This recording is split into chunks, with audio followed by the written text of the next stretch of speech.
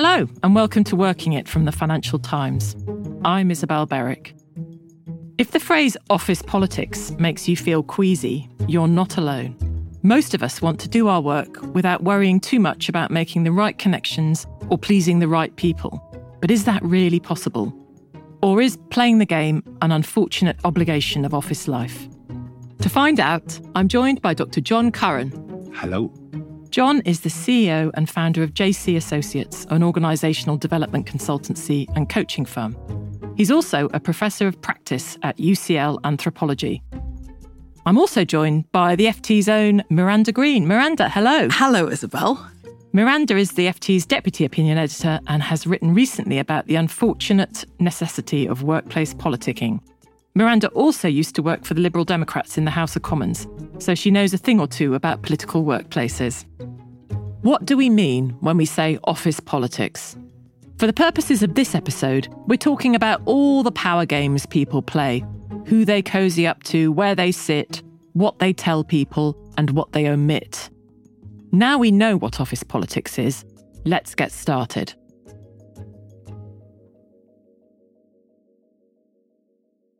John, why do people engage in office politics? What's at the root of it?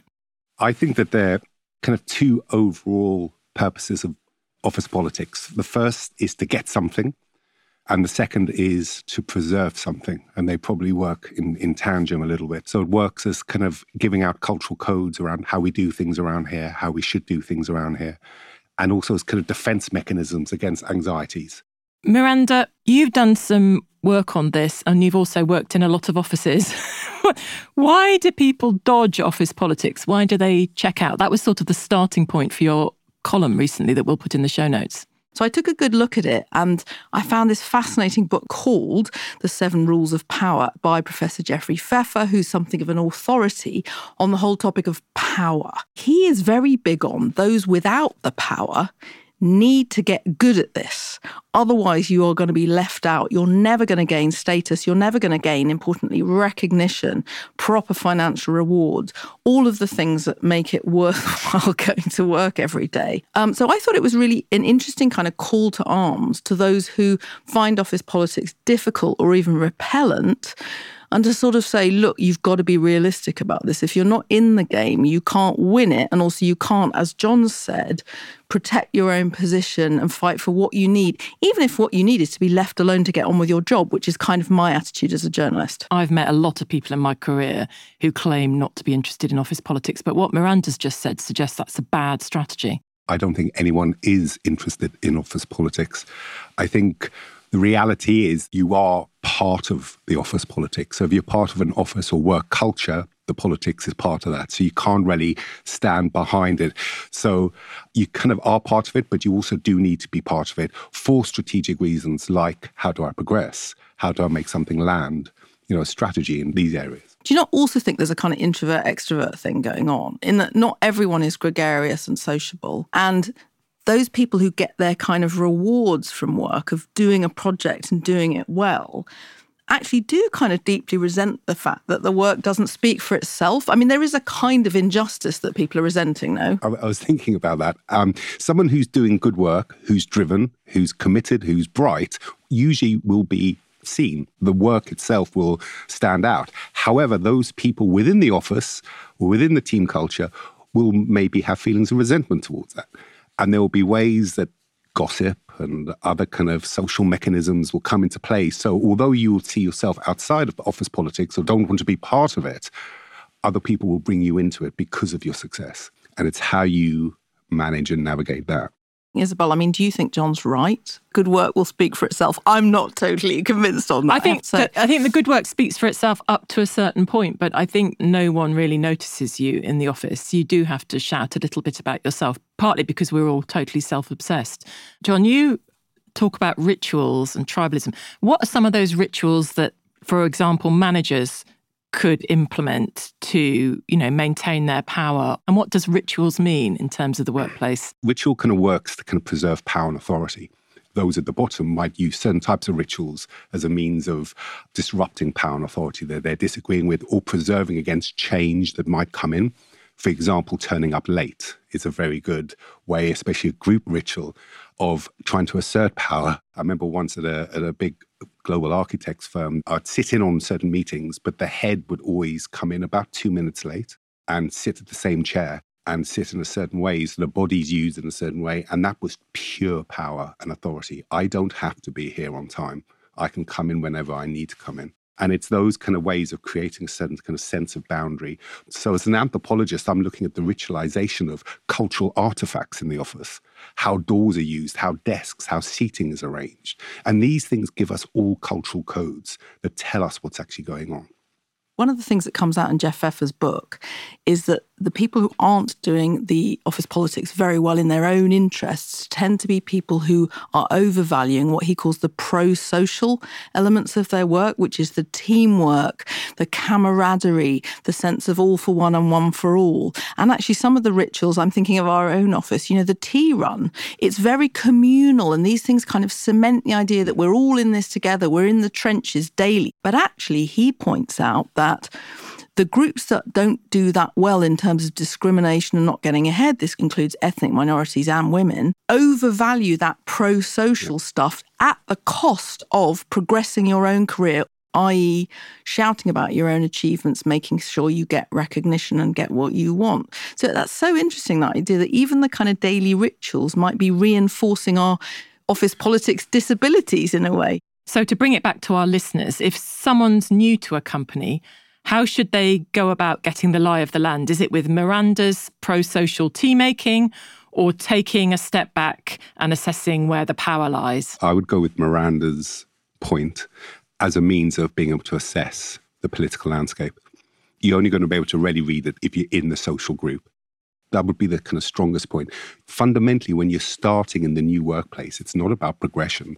It's about how do I become part of this identity while holding on to a sense of myself. I think John's right. I kind of buy the idea that politicking is necessary up to a point. It's really important to hold on to your own ethics, because you have to look at yourself in the mirror every night when you get back from work. And so you don't want to get sucked into the idea that we all have to be Gordon Gekko to get on, and wrestle not with monsters lest ye become a monster also, I would say. I would have thought that in politics there's a fairly nakedly transactional aspect to it. Was that obvious at the time, or is it clouded in networking?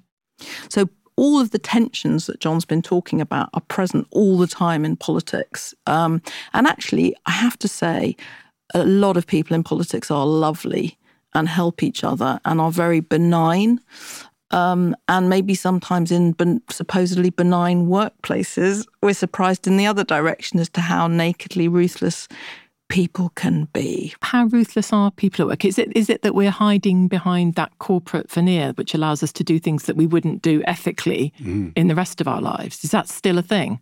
I think so, but by and large it is. But it's also, how do we want to kind of frame what it is to be ruthless? If it's my way or the highway kind of ruthless, that can be quite daunting nowadays, I think. But it doesn't just have to be top down, it can be bottom up. And, I'll give you an example. If you are having to give a presentation to the board or to your seniors, often you might be thinking, well, I better make this good, or I don't want to look bad. But actually, if you spend some time strategizing about who's around the table, and I know so-and-so is a bit ruthless and just wants to hear the value, so I need to put that in.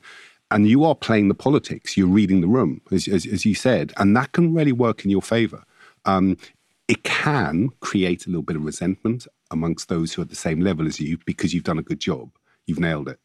And then people feel a sense of that they kind of want to transfer back onto you this feeling, why didn't I do this? So, so the politics, any success you have, be aware there will be some sting in the tail. It won't come from up top, but it'll be from either your level or below. Let's say you've done something like that. You've attracted resentment, spoken or unspoken, from colleagues. How can we navigate that? Miranda?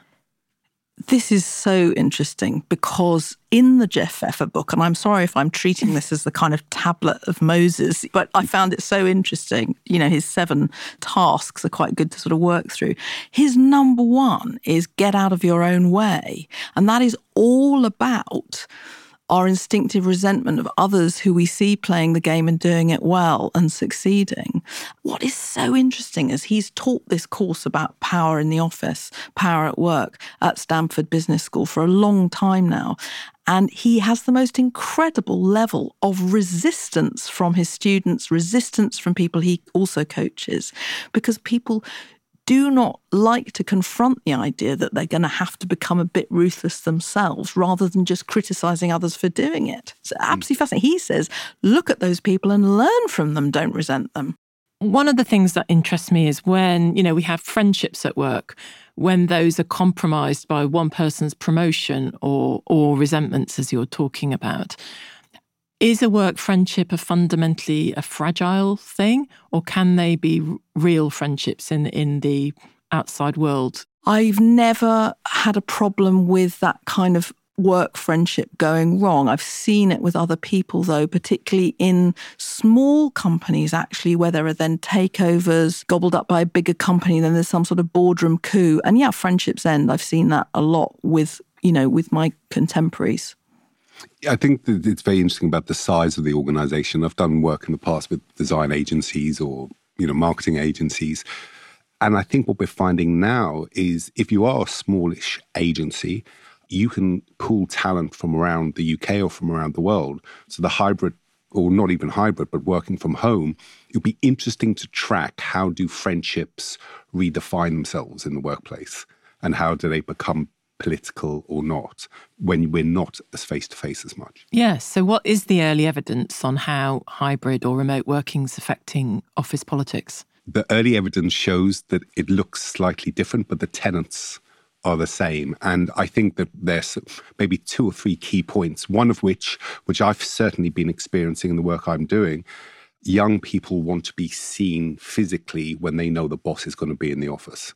And that's not just to be seen because I'm here and I'm working and maybe I get an informal chat with you over the cup of tea, but it's also if I can learn from you. So this desire for learning is really important, but it's associated with being face-to-face.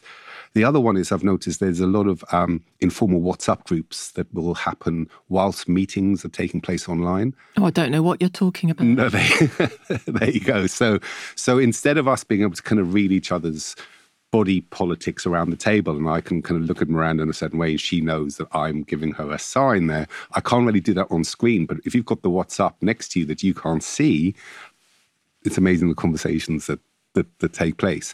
The third one, really from a kind of anthropological point of view, is the backdrops we use. So at the time of lockdown, having a Zoom backdrop of the Alps or somewhere was all novice and fun. But now it's really trying to give a sense of who I am. Firstly, I don't want you to see my life behind me, number one.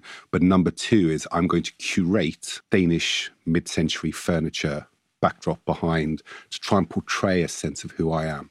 I was just about to ask whether there were new forms of recognition seeking or bragging that have come because of the pandemic and home working. So that would be one of them. Are there any other sort of tactics that didn't exist before? Keeping it in that space of technology, and this is, I think, a big area around new office politics, is who can use technology well and who can't. And that's especially around meetings, online meetings. So things like whiteboards or people not being able to share a screen or having trouble. And these are becoming a currency. Those that can do it in a kind of rather smooth way seem to be kind of getting much more kind of recognition about that. Do you have any advice for anybody who finds themselves in a sort of toxic work environment? Can one person change that? Should you stay or should you go? Miranda, what would you do? I think it's a bad idea to think you can ever cure other people or cure an environment through your own efforts, however many cups of tea you make for the group. And sometimes you do have to think about your own survival. So I would caution people to think that they can go in and clean up a mess. Mm-hmm. For managers and also leaders, they need to have that ability to observe and listen, to self-reflect. If they're observing office politics, how's it making them feel? Because often if they don't reflect on that, that will impact on how they're going to respond. And they need to have the ability to address and confront certain elements of politics if they do become slightly toxic and not be fearful of that. Isabel, what do you think about this? Do you think that the kind of office politics culture is set from the top and so you're kind of stuck with where you are and how you navigate that? Or do you think that people can make their own microclimate I think you can make your own microclimate to a certain extent, but I think the role of the manager is consistently underthought about. I think your office culture or your workplace culture or the politics of your workplace are only as good as your line manager. I totally agree. And Gallup have said that there's many cultures in an organisation as there are managers. Exactly that. So it is a microclimate, but, it's set from the top. So if you don't like the purpose or the drive of the organisation, that's probably not a good fit for you anyway. Miranda, if you had one tip for the listeners on office politics from your long and very successful career as a political animal, what would it be? Think about what you enjoy doing every day and make sure you defend your right to do that as much as possible from the depredations of being sucked into the obligations towards your colleagues or the failure to make your right to do that recognised by your superiors. Perfect. John? Develop a strategy that will protect you, but in a proactive way for why you are there in the first place. Well, there's a lot to think about there. Office politics is one of my favourite topics. I've been very bad at it in the past, but I'm trying my best and I've got lots of good tips from John and Miranda. I am going to still make tea, but I'm also going to notice who sits where and who arrives late in the meeting. So thank you so much to John Curran and Miranda Green. Oh, it's been a delight. Thank you so much. This episode of Working It was produced by Misha Frankel-Duval and mixed by Simon Panay. The executive producer was Manuela Saragosa and Cheryl Brumley is the FT's Global Head of Audio. Thanks for listening.